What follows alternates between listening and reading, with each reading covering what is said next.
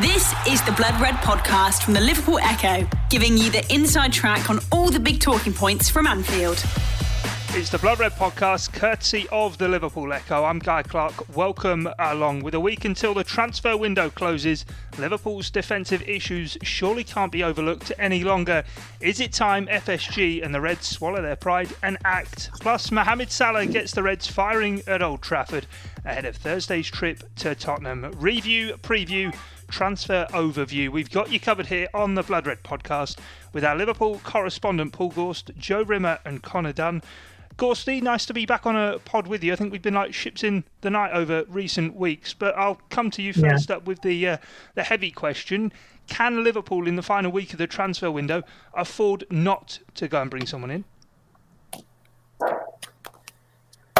Personally, no. I think Liverpool, or rather the owners, as I wrote in the match verdict last night, have basically gambled the status of Premier League champions on the fact that Jurgen Klopp will be able to manage an injury crisis this bad. He's had his first two centre-backs out for, 3 months? And somehow he's been able to kind of maintain Liverpool towards the top or near the top up until about 3 weeks ago, and it's all kind of caved in. And I think a lot more than just the wages of a stopgap signing now rests on the willingness or the inability or unwillingness as it is to bring someone in. I think it's a frankly ludicrous situation at Liverpool. They're in the position they're in where they're having to play a midfielder and an 18-year-old centre-back at Old Trafford in the FA Cup, at Anfield against Manchester United in the top-of-the-table clash. Wherever else you kind of want to... Even if you look at Tottenham last month when Liverpool won 2-1, okay, it was a win, but it was still a huge risk going into that game with Reece Williams playing. And you're reluctant to criticise him because he's just a young lad making his way in the game who's been pushed into the deep end, really. He was on loan at Kidderminster Harriers last season, and all of a sudden he's playing for Liverpool pretty much most weeks when Joel Matip is out. So you can't really criticise him, but the fact that Liverpool are in this position is... it's outrageous, really, because just so much has been kind of gambled on the fact that Klopp's going to be able to continue on, and it's bitten in the last few weeks, and it's no real surprise, probably. We are, of course, working from home. Joe, I know your dog's barking away in the background, but if you can get a word in edgeways, what do you make of it all? Yeah, pretty much agree with Gorsty. I actually think Liverpool, we give them a lot of credit for their transfer strategy and the owners, and I think, we as a publication and individually, I think each of us have probably been criticised before for being, in inverted commas, too nice to FSG. But personally, I think we've always criticised when we've had to, and I think this is a time when we should criticise. And I think Liverpool's poor planning goes back to the summer. They left themselves with three centre-halves and Fabinho, with Fabinho being the emergency, if you like, option. But they gambled big time on Joel Matip, and we know that Joel Matip has a poor injury record. We know that he hasn't really ever strung a run of games together at Liverpool. And I find it bizarre considering Klopp spoke at the start of the season about how the season was going to be intensive, how difficult it was for players. And now Joel Matip can't play 2 games on the bounce because they're coming that quickly, and they're having to leave him out completely yesterday to protect him for Tottenham.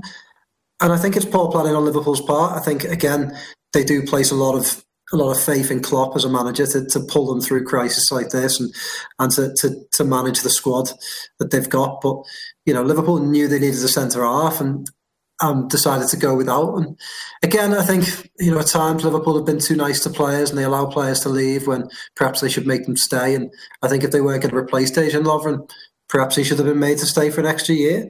I think he had a year left on his contract, but then see it out. And I can't believe they've put themselves in this position. And now that they're in this position, I can't believe that they've decided not to do anything. And look, I know that Liverpool don't, as a club, tend to sign stopgaps, but, everyone has to cut their cloth accordingly at times. And, I think they probably should have got out and bought one. I think it's too late now. I think the time's passed. I don't think they can. I don't think they will sign anyone now. But my big fear is the damage is done. personally, this might sound a bit negative, but I don't think they'll win the title from it. I don't think they'll win the Champions League, and they're obviously now out the FA Cup. So, that might be a very bleak prediction, but it's been an exceptional campaign in terms of injuries. Not many teams will have been hit this hard in just one area, and that's not even starting to look at the other areas such as Diogo Jota and other injuries and niggles that they've had throughout the season. But to leave themselves this exposed, I think, is a massive, massive error. And now they're just going to get as close to the top as possible, stay in the top four and get through. But it's a massive shame because I still, I've said it all along and I still believe it. I still think Liverpool, when they have players fit, are the best team in this league. And all right, form might say otherwise at the moment, but I don't think United or City have been hit that hard. I know Aguero's missed most of the season, but they have such a wealth of talent there. And it's not as if Aguero's been injured along with other players. So I think it's been hard on Liverpool, but poor planning, poor reactions. What can you say? It's really disappointing. Connor, has the handling of Rhys Williams as well not been quite poor as well? Gorsty sort of saying he's a teenager who's been at the club since the age of 10. It's not his fault that he's been needed to answer the cries for help for Liverpool, and in many ways, in certain games, hung out to dry and then exposed, unfortunately, to some brutal reaction online, which won't have done him any good.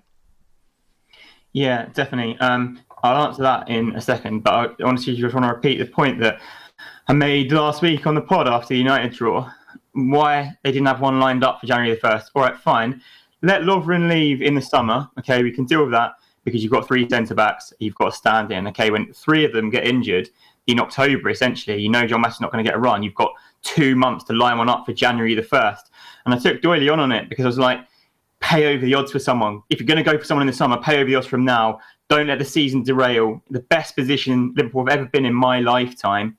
Why just let it disintegrate over not essentially signing one player, maybe going to pay a little bit more for him? Somebody like Ben White, I know they've tracked anyway. They want him, or they wanted him. So why not just go and get him? I know you're going to have to pay a little bit more and financial situations aren't the best, but you think the rewards at the end of the season, the financial rewards that come with those rewards would far outweigh the initial outlay on any player now. But as Joe mentioned there, it's way too late now. We're 5 days or 6 days from the transfer window closing, and what are they going to do? If it's a rush now, it'll be a useless effort signing. It's silly.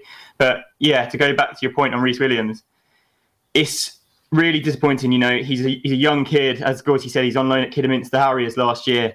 He's had to come up, and to be fair to him, he stepped up really well when he's been asked to. But when he stepped up and Liverpool have kept clean sheets, the people in the attack haven't scored. So the results haven't been very good. And then when they have scored, it's left him a bit more open and a bit more vulnerable. And then you have clever players like Cavani and like Fernandes coming on yesterday, who, he never would have experienced anything like an Edison Cavani before. He's been around a long, long time. He's a wily striker.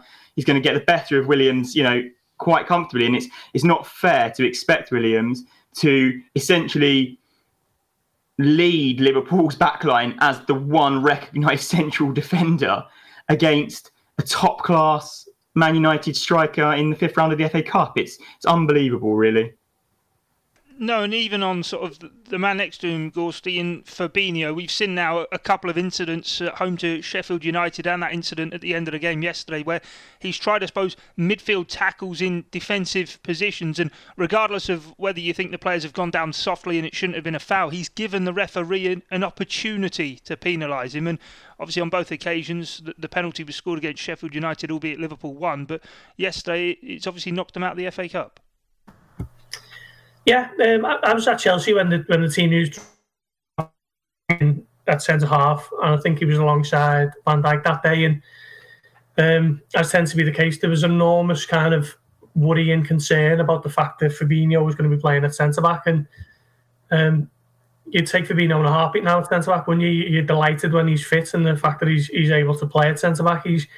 He's reinvented himself into probably one of the best centre. I think he's had a fantastic season. He's probably been Liverpool's player of the season so far. But you're right. Sometimes the fact that he is a midfielder by trade does creep in, and 1 or 2 tackles fly in when maybe not what another experienced natural centre-back would do, and that was certainly the case against Cavani yesterday. I did think it was a foul. I know some people have suggested otherwise, but I can't look at that objectively and say that it wasn't a foul. And he did it against Sheffield United, as you mentioned, and that was a little bit more nuanced. I think not even sure it was in the penalty area now looking back on it, but look, I'd be certainly reluctant to criticise Reece Williams, and probably even more so Fabinho, because I think he's been fantastic, and he's another one who's been injured as well, hasn't he? He had the hamstring injury back in October, was it, or November? So he's another one who's been on the shelf, and it's just been a catalogue of errors and setbacks at centre-back this season that sadly now looks like it could cost Liverpool the title, and we're going to get onto it no doubt, but Thursday night now is huge, and we said United was the biggest game of the season, 8 days ago. This one on Thursday is going to be just as big in terms of Liverpool potentially either dropping out the top four or giving the season a massive shot in the arm, which it hugely needs at the moment. Yeah, Connor, I know we spoke on Friday's podcast and everyone was sort of in agreement on Friday about Liverpool's chances for the top four, but just wondered if any of you guys are worried about that and whether or not Liverpool should have done something more decisive. Look, today Chelsea have sacked a club legend in Frank Lampard. They might be in ninth, but they are only 5 points off Liverpool, and looks like they're going to be bringing in a coach who guided PSG to the Champions League final last season. They're being decisive midway through the season with the hope that it will bear results in the second half of the campaign. Yeah, so to touch on your first point, I'm personally not worried about Liverpool making top four. I think if Matip gets a little run, they'll be absolutely fine. Henderson getting back in the team is massive. You miss him so much. Jota coming back, obviously February will be massive as well. There's a few things that will happen, and I think Liverpool will have plenty to get into the top four, because I still, as Joe said, I think they're probably the best side in the Premier League, and certainly with everyone's fit, I don't think they're going to have any issue getting into the top four. And to touch on your Chelsea point, they've been ultra decisive, of course, but sacking a manager again in the nature that they have, I'm not sure is going to have the exact catalyst effect that they want it to. Obviously, they want top four. They spent a lot of money in the summer, and they might get that inevitable new manager bounce. But the new manager is going to have to come in and work with these players that he hasn't worked with before. They're not gelling as a unit. He's got so much to do, and maybe now wasn't the time to sack Lampard in terms of going forward in the season, but it's what Chelsea do, isn't it? So there you go. Is it, Joe, comparable to Liverpool in terms of the decision-making? Chelsea felt as though they had the players, but the manager not getting enough out of them, whereas Liverpool, they've got the manager. The one glaring issue is the centre of defence, and no decisions are being made. To be honest, I don't like comparisons with Chelsea. I think Liverpool and Chelsea are two very different clubs with two very different philosophies, and I'd take Liverpool's philosophy over Chelsea's every day of the week. I think it's the better way of running a football club. Perhaps Chelsea could point to the trophies that they've won in the last 10, 15 years and say that that perhaps it might not be the most noble approach, but it's effective. But saying that, they do fluctuate in terms of their form and league position, and I think Liverpool are far more capable of getting into the top four and winning major trophies than Chelsea at the moment. Frank Lampard was always inexperienced, and probably I don't think anyone would have bet against him getting the sack at some point. But yeah, so I don't really like the comparisons between the two. I think you look back at the summer and Chelsea spent a hell of a lot of money, and there was a lot of. I remember I was working the night that Werner signed for Chelsea, and people were taking aim at the owners then, and I immediately wrote a piece sticking up for them, and I still believe I was right there. I think that they had the whole summer still to go, and then they brought in Diogo Jota, which I think has proved to be a good signing. So I don't think that anyone should be envious of Chelsea's spending, but I think Liverpool could have been cleverer in the way that they treated the centre-half. They fixed other issues. They brought in an extra left-back. They brought in another midfielder, and they brought in another attacker. But the one other glaring issue was a centre-half. And I've no doubt that Liverpool will go out and buy a centre-half in the summer to come. And I've no doubt that they'll have done their homework, that they will buy someone that they've got massive faith in.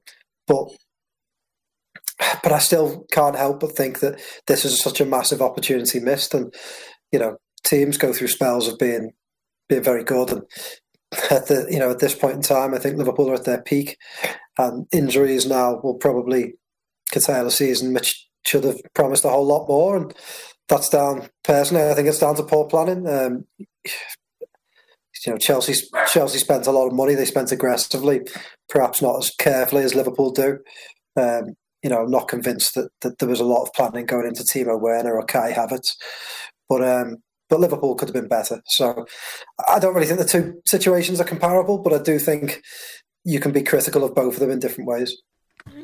But sorry, guy, just to interject, what I would say is kind of not so much sticking up for the club's owners, but I think there is mitigation and there is a reason as to why they haven't gone in the market. They're still playing behind closed doors. They haven't had any fans inside Anfield, really, apart from 3 games of 2,000 fans each since March. So they're losing about £3 million per home game. On top of that, they got one of the biggest wage bills in the sport, which was at £310 million, I believe, earlier this summer. So since then, they've signed Diogo Jota and Thiago Alcantara. Conservative estimate, what would you suggest there, on £100,000 each? So there's an extra £200,000 added to that wage bill. So there's not unlimited cash reserves at Liverpool, and they've never made any secrets of that. It's just a case of surely some funds could have been freed up somewhere along the line to have brought in. No, I think it's unrealistic to expect a blockbuster summer signing to arrive 6 months earlier.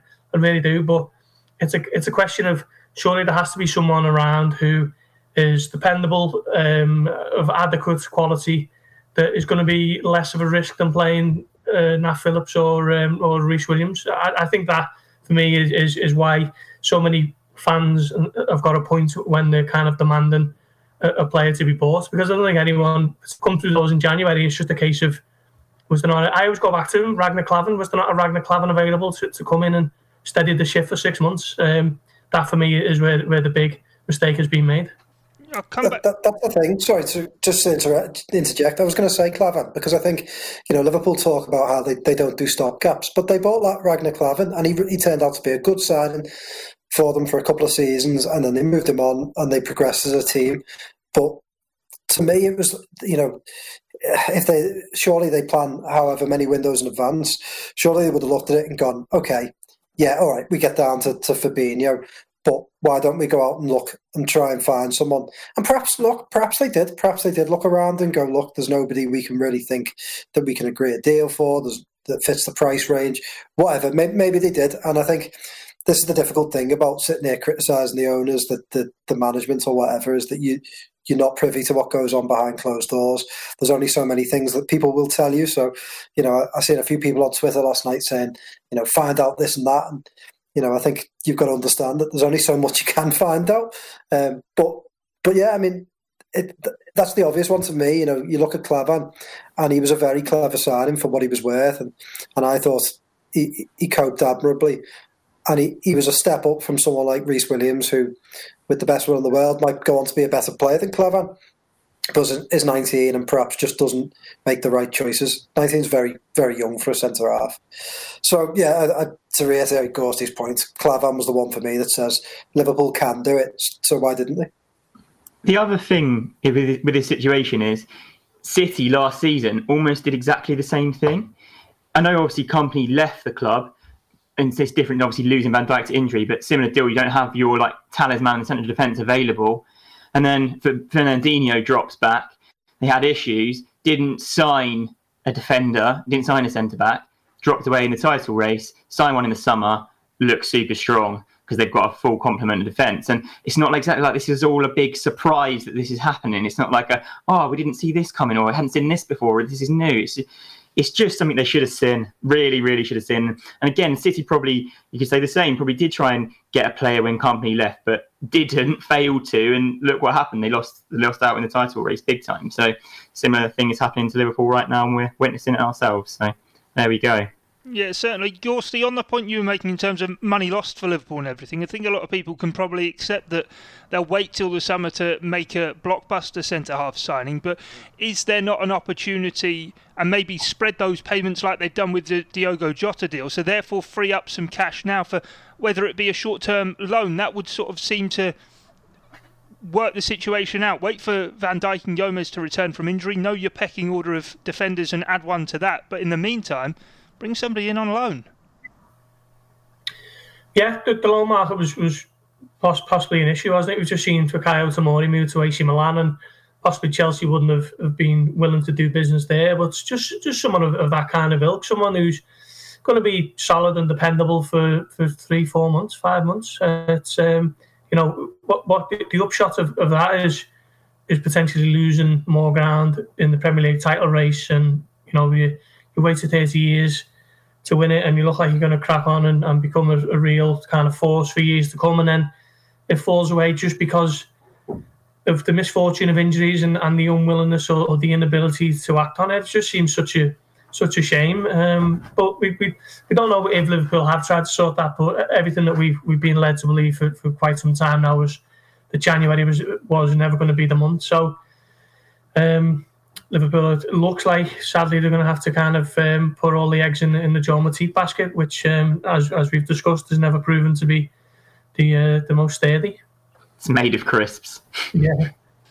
Yeah, not what you want from a basket, certainly when it's wet outside as well. But, yeah, Joe, not that stuff. Joe, looking at Liverpool, and there was sort of something came out on social media regarding former Arsenal defender Sokratis Papastatopoulos, and he's obviously worked with Jurgen Klopp at Borussia Dortmund. Looks as though he's going to Olympiacos. But, again, we spoke about Klavan. It would seem the sort of right fit for Liverpool to just bring someone in as a stopgap, even if it's on a short-term contract, and maybe paying over the odds. It's not what FSG do, but maybe it's needed to secure that Champions League spot.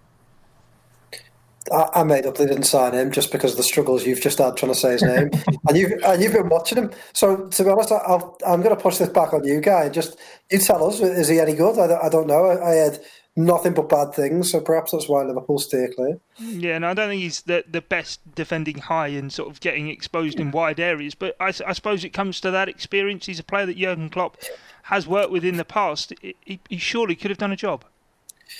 I see what you mean. I do think the slight difficulty for Liverpool is that a lot of people are saying, they should have gone out and bought, myself included, an experienced centre-half, but there's no good getting a Sokratis, for example, if he's just going to get exposed week after week and he's no better than Reece Williams or Nat Phillips. And I think that is the challenge Liverpool have. But this is why I go back to last summer and think, that's when they should have been planning for this, not now when you're in crisis and struggling each week. Because even now, let's say they went out and bought a first choice of Ben White or Upamecano or something like that. They'd still need time to settle. They would still be thrown in at a time when Liverpool are struggling. So it'd be incredibly difficult, wouldn't it? For let's say they bought Ben White, you put him straight in, Tottenham away, and then you've got Leipzig in the Champions League, you've got the Merseyside derby, you've got tough games, and if he doesn't make a good start, it makes his life really difficult. So, that's why I think now the thought of buying someone like Sokratis or bringing him in on a free doesn't really help anyone, really. I don't think it makes Liverpool any better. I think they should have done this last summer or had something lined up for January. So, yeah, I mean, I don't really see the point in going out and getting someone like Sokratis. I don't think he probably proved to be any better than a Reece Williams, but that's the position Liverpool have put themselves in, so it's frustrating. The Blood Red Podcast from the Liverpool Echo. Let's talk about some positives now. Move forward. Gorsty, at Old Trafford, Liverpool got 2 goals. We've been waiting for one. They got 2. Mohamed Salah with a brace. Yeah, and he took them very well, didn't he? It was good to see kind of the first one was a superb goal. I thought, lovely ball from Firmino. Salah waited and dinked. Wasn't David De Gea as I thought it was for much of the game. It was actually Dean Henderson, and I wasn't the only one who made that mistake in the press box.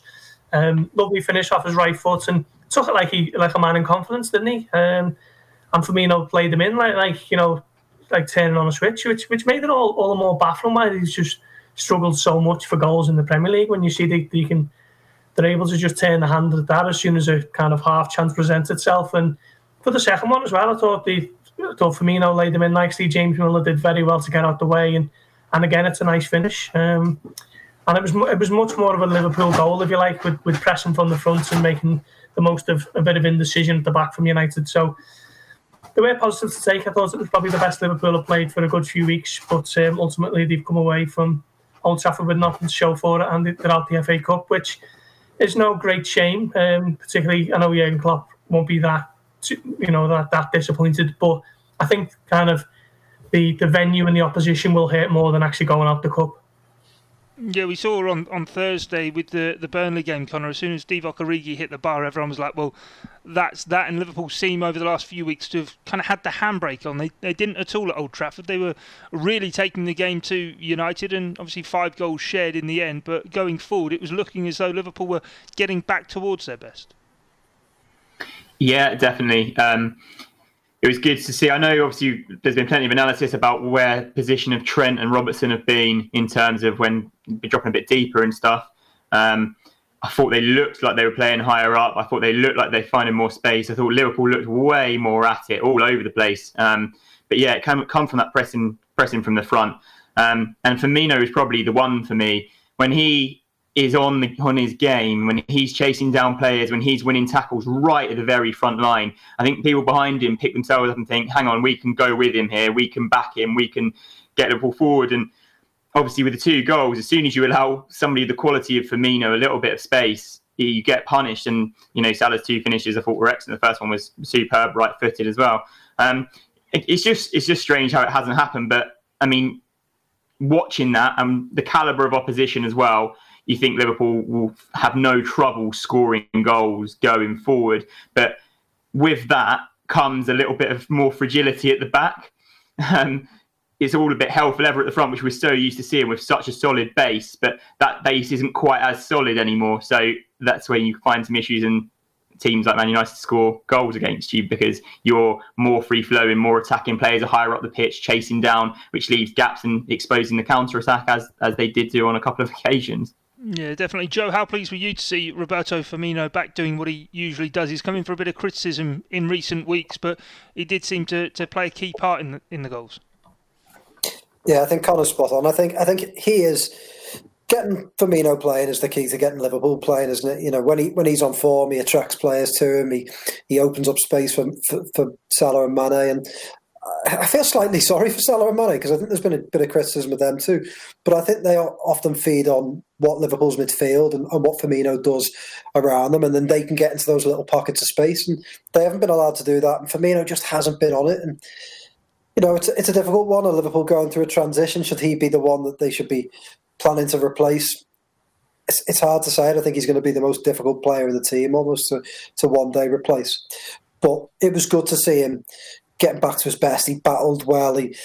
He got involved in every little good moment that Liverpool had. And all right, he didn't look a goal threat, but Firmino never really does. He still pops up with the odd important goal like he did against Spurs. But, I don't think his main job is to look a goal threat. It's to create threats for Salah and Mane. And he did that well for Salah yesterday. And I thought he looked a lot better. And I hope they can keep him playing, because if they can, I think Liverpool's front 3 will click back into gear.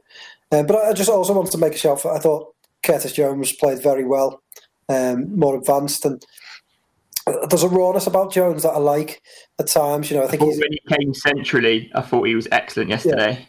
Yeah, he was, and he's strong, and he doesn't hide. He gets involved. He gets himself on the ball. He makes things happen, and we'll talk about picking the team later. I'd be tempted to play him against Tottenham, and I think he's had a really good season quietly for Liverpool. I thought that was a reminder to everyone of how good he is, and perhaps he's, as Liverpool have got players back fit in the midfield area, he's been the natural one to drop out. But perhaps that's slightly unfair. Perhaps he should stay in the team, because I thought he did well yesterday, and he's impressed this season. Really mature, but still has that rawness that you need at times. So I thought he played well. That enthusiasm when Liverpool are in this moment, and that willingness to drive forward and willingness to chase every ball and willingness to run to the 90, even though they're not playing well, it's been missed, and it was really, really good to see. And I think he's another that got Liverpool playing. Liverpool's players around him thought, okay, he's running, we'll do the same, we'll follow him, we'll back him. He's young, we'll play with him. And yeah, I thought Jones played really well as well, to be fair. Yeah, Liverpool's dip in form has coincided with him coming out of the side. And Gorsty, with the return of Thiago Alcantara, what is it, 5 starts now for Liverpool and no win, and I suppose moving ahead and looking towards Tottenham, the game might be quite similar, them sitting deep and looking for their fast attackers to counter. And I think when we were all getting excited about Thiago coming to Liverpool and to the Premier League, it's what he could do with the ball, but I thought a couple of times at Old Trafford without the ball he was flying into a few reckless challenges, and defensively maybe not quite the same kind of player as what you obviously have with Fabinho in there. Yeah, he doesn't mind the tackle, does he? But I think that's been one of the most surprising things of being able to watch him regularly. That's something that I missed when he was at Bayern and Barca, is seeing him throw a tackle in. I've seen him put in a few now. Sometimes they're a bit reckless and mistimed, and sometimes he wins it quite well. That is an interesting part of his game. But yeah, I think Wiley, Mourinho will know that using a similar game plan to last month when he was at Anfield, and he'll have watched that game yesterday and know that if he can keep his counter-attacking threat high and be brave and bold in that sense when Trent Alexander-Arnold is bombing on, that there could be chances for them if it breaks down. And we saw that yesterday, didn't we, with Marcus Rashford, who was the game's outstanding player. Gave Paul Reece-Williams a torrid time, and it was a bit of a mismatch. So I think Mourinho will have looked at that. But I'm not too worried about Thiago at the moment. I think he's had 2.5 months out after coming into a new team. He's had coronavirus, he's missed games. So he's just finding his feet, and no doubt he will. I'd still be minded to play him on Thursday, but I'm sure we'll come to our team shortly. Yeah, surely. Can I just say... Sorry. Yeah, after you. Connor, you go first, and then Joe. Sorry, everyone. When Liverpool obviously bought Thiago in the summer, they're not going to be expecting him to be playing in midfield without Fabinho, without Henderson, without Wijnaldum. And that's your midfield where you think they can sit in the sixes and just let Thiago go and do his thing further up the pitch. But Thiago is playing in the six. Fabinho himself says he is a 6 and he's a natural 6. But Thiago's had to play in his position. It's maybe not quite the game that Liverpool bought him for. And that's, I guess, where the mistimed tackles are slightly coming in. He's trying to play a game that's not his natural game to go and be the number 8 crazy creator, finding the gaps, the lines, the last pass and everything, turning tight spaces. He's playing a different role, which I think has been kind of tough on him as well, to be fair. But that's the other thing that injuries bring you without replacing players. It's another one. That's it, isn't it? I think, we looked at it when Thiago signed in the summer. A lot of us assumed, perhaps unfairly, that Gini Wijnaldum might be the fall guy with his contract situation, and you'd have Henderson, Fabinho and Thiago as your 3. And it's never been that way, has it? Because of the injuries that Liverpool have had. I thought Liverpool badly missed Henderson, and I think that's another thing that you perhaps has been a bit overlooked this season, is Henderson has had, various little injury problems that have kept him out for 2-3 game spells. And when he's in the team and when he's in midfield, Liverpool just look far better. And, I think they just missed his energy yesterday. I think for all Thiago's qualities, he doesn't have the same energy. And I think Liverpool are just a far better team with Henderson in it. So, one of the knock-on effects of this centre-back situation is Liverpool's midfield. The balance just doesn't seem right, and I do feel slightly sorry for Thiago, because, like Connor and Gorsty said, he's been thrown into a team early doors and not perhaps playing his natural game, not in a steady team, in a team that keeps getting changed, with a back four behind him that keeps getting changed, a midfield around him that keeps getting changed. It must be quite difficult, and you add to that the hype that is brought. It doesn't help. I mean, sometimes it makes me laugh. I see fans saying, Thiago this, Thiago that. He hasn't really done anything in Liverpool's shirt just yet. He's had 2 really good games, and one was at Chelsea when Chelsea had 10 men. Another was the derby, which I thought he was excellent. He came on, had a cameo at Newcastle. He thought he was very good, but I don't think we've seen anywhere near his best. But the hype that accompanies him, I just think is a slightly too much at times. So I just think he needs time to settle. But I think Liverpool badly miss Henderson. They miss Fabinho in that midfield as well. So that makes it harder to take that Wijnaldum's probably going to leave, because we've hardly seen the other guys play him in midfield, and Liverpool are going to lose their other best midfielder. Yeah, definitely. And I suppose it's difficult with the run of games that are to come, Gorsty, ahead of the return of Champions League action. We've got on screen now the next 5 games for Liverpool, 4 of the Premier League's top 7 at the time of recording in that. Tottenham and West Ham away this coming week, and then Brighton and City at home before a trip to Leicester City. It's always difficult making predictions in these times, but this is a tough run of games for Liverpool to get back into form in the Premier League. Yeah, no question. It's particularly with Liverpool playing Thursday. I think are both Manchester clubs playing this week. I know is it Everton Leicester? Is it? So that's another big game that Liverpool will be keeping an eye on. And these kind of midweek games, they do have the potential to turn it all on its head. We've seen it when Liverpool were top a couple of weeks back. United played Burnley and. Next thing you know, Liverpool are no longer top, and then Liverpool get beat against Burnley, and suddenly they're 6 points off, and it's going to be another massive week. And this game against Tottenham is most certainly a must not lose. But I'd even argue that Liverpool can't even afford a draw at this stage, because if they're serious about still becoming champions, they can't allow that gap to be further any more than it is. If City win their games in hand, they're 7 points clear. That's it.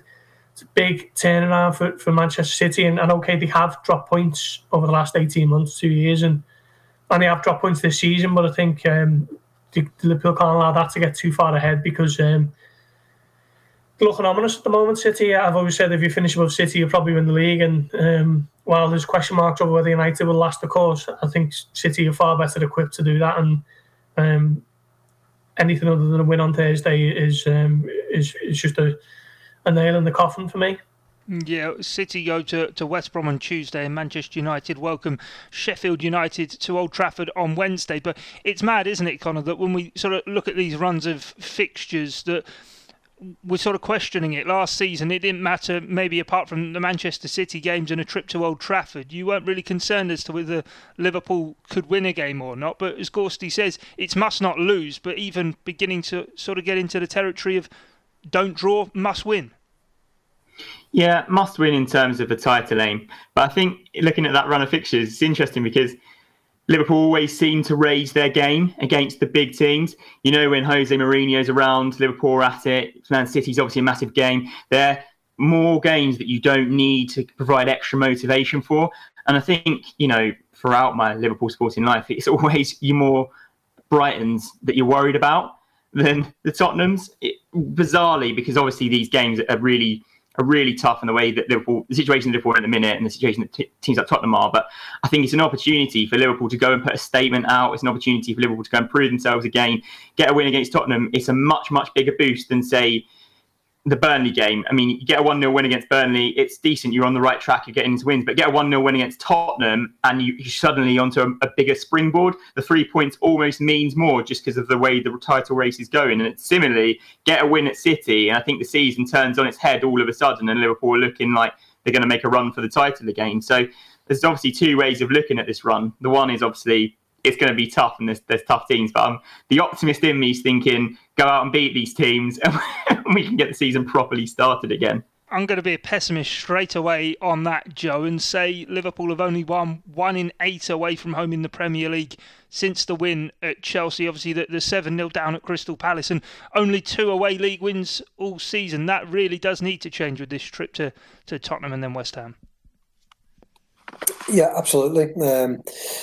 Like Connor, I kind of think they can turn things on its head if they win it at Tottenham on Thursday, and if they can send out a bit of a statement. I think it's weird, isn't it? Because with Jose Mourinho being at Tottenham, I think a win over Tottenham feels like it means more. I think not just for the supporters and the club, but the players as well. It makes it into a much bigger game than perhaps it usually is. So, yeah, I think they can turn things around if they win these games, but it's tough. Looking at those fixtures there, they're not ideal, and Liverpool will really rue. I remember them coming out of sort of October, and they'd seemed to steady the ship without Van Dijk, and they had a run of fixtures that looked favourable. You look at some of those games, the West Broms, the Fulhams, and Brighton, away, and just think if Liverpool had picked up anywhere near, not even maximum points, they'd be comfortable at the top, and it's frustrating. But the weird nature of the season is that usually I would say Liverpool's away record and the way they've drawn a lot of games, would totally put them out the title picture, and I don't expect them to win the title now. I wouldn't bet on it. But this season's been so weird, and you just don't know. 6 points can turn into no points in no time, can't it? So, you talk about Chelsea being in ninth. Well, Chelsea were, in October, November, people were talking about them as one of Liverpool's major rivals. And they've all had to go. Leicester have been and gone. They're back again. Man City, were almost written off at the start of the season. Now they look ominous. United were laughed at, midway through the season. Now people are talking about how they're back. It wouldn't surprise me if all these teams have little problems and have bad runs of form. And Liverpool just need to put a run together. My big worry is Man City, though. Like Ghosty said, they're the sort of team that just feel like that sort of team that can win 12 games and then that's it. So they do look a little bit worrying right now the way they're playing. But you never know. You just never know. It's been a strange season. And since lockdown, the Premier League's kind of been anyone's game. So, in the past, I'd laughed at the fact that Leicester could win the title. Now, I don't think it's beyond the realms of possibility. I think they're in there. So everyone can have a go. Liverpool just needs to put a run together. And the next 5 games is an opportunity. It could go either way, but if they win 2 or 3 of these big games, then they can put themselves right back in there. I think opportunity is exactly the right word, to be honest. Spot on. Yeah, let's just hope it's anyone apart from those across the park or those down the East Lancs. But anyway, let's get into our team selector for the Tottenham game. As ever, I will say Alisson in goal. And Gorsty, I'll come to you for the back 4. Reece Williams for Joel Matip, and that is the back 5, I think. Anybody want to sort of make a change to that? Or Connor, do you want to take us on the midfield? No, Alisson should have done better with the Bruno Fernandes free kick, but he's not world class though. He's not world class, Bruno Fernandes. Not world class. By the way, just to make a point on Bruno Fernandes, I did see a lot of people saying last night he doesn't do anything in the big games. There you go, he's proven it. I thought he came off the bench. He did all right. He scored a brilliant free kick, and I disagree. I think Alisson was well beaten. I think it was a very difficult with the pace on it. I think his weight is on the wrong foot, and he doesn't trust in the wall that he's put up. But hey, nuances in goalkeeping, isn't it? Does Bruno Fernandes, though, not have that sort of Mohamed Salah quality? Obviously, Doyley always says that he's not world class, but you watch him sometimes and think he doesn't look all that great, and then bang, he comes up with a telling contribution like that. Look, I disagree with Doyley. I do think he is world class. I think he's been that good at United that surely, what more could he have done in the last 12 months? But the only thing I would say is I don't think he proved anything yesterday. He has gone quiet in big games. One free kick doesn't mean that in the next big game he's going to go and dominate a team. So, I don't think there's suddenly he's underlined this point. I think he took a good free kick and that's the end of it. Fair enough. Connor, what about the midfield for the Spurs game? The midfield. Well, we obviously discussed Curtis Jones in that pod. I want him to play. He'd be in my team for definite. Henderson, I massively hope is back fit. They've missed him big time. So Henderson, Jones, and I'm going to keep Thiago in as well. I think if Henderson can be at it, the way that Tottenham are going to sit deep, Thiago probably play a little bit deeper and let Jones go and create. Be my team, be my midfield. It has quietly gone under the radar, of course, Jordan Henderson's absence. What he did play against Manchester United, but then he's not played in the last 2 games. Joe, what would your midfield be? Would you praying that Henderson's back? Yeah, definitely. I'm partly tempted to rest Thiago, but then I think, if they don't have Henderson, then they don't really have the personnel to. So if Henderson's fit, Thiago, Wijnaldum, Henderson. If Henderson isn't fit, then Thiago, Wijnaldum, Jones. I'd like to get Jones in the team, but I think if Henderson's fit, then that's by far your strongest 3. So I would go with that. But I would go with Henderson if he's fit in the more defensive role. What 3 would you like to see, Gorsty? Yeah, I completely agree with Joe. I think Alex Oxlade-Chamberlain might find himself increasingly marginalised now between now and the end of the season with less games to play and hasn't really, been a little bit unfair that he's had his injury problems, but hasn't really shown much when he's been allowed to play, and Navigator it's news when when he's fit rather than when he's injured, isn't it? So Wijnaldum, Henderson if fit, and Thiago if not, then Curtis Jones. And Joe, I'll let you lead us on the front line. Is the forward three the forward three? It's got to be, hasn't it? It's got to be. There's just no real contenders right now. Shaqiri's done decent bits when he's come in, showed a little bit of quality, but not done enough. Origi, I think it's just passing time. No, it sounds harsh, but just sort of passing time towards the end of his career and his Liverpool career, I should say. And yeah, the front three is the front three. You just got to hope that they're on it, and hopefully it's a good step in the right direction for Salah and Firmino, and Mane can be on it as well. Anyone to make any alterations to that? Impossible. Yeah, same really. I mean, you're making the case for them three to play when they're in form, and now you're making the case for them to play because there's no one else who can do anything. So yeah, they've got to start for me. Divock Origi could always come off the bench against Spurs and get a late goal to settle it. Hey, we've been down that road before, but be nice, wouldn't it? Yeah, it certainly would. Let's go round on the score predictions then. Gorsty, I'll start with you. What's the score going to be?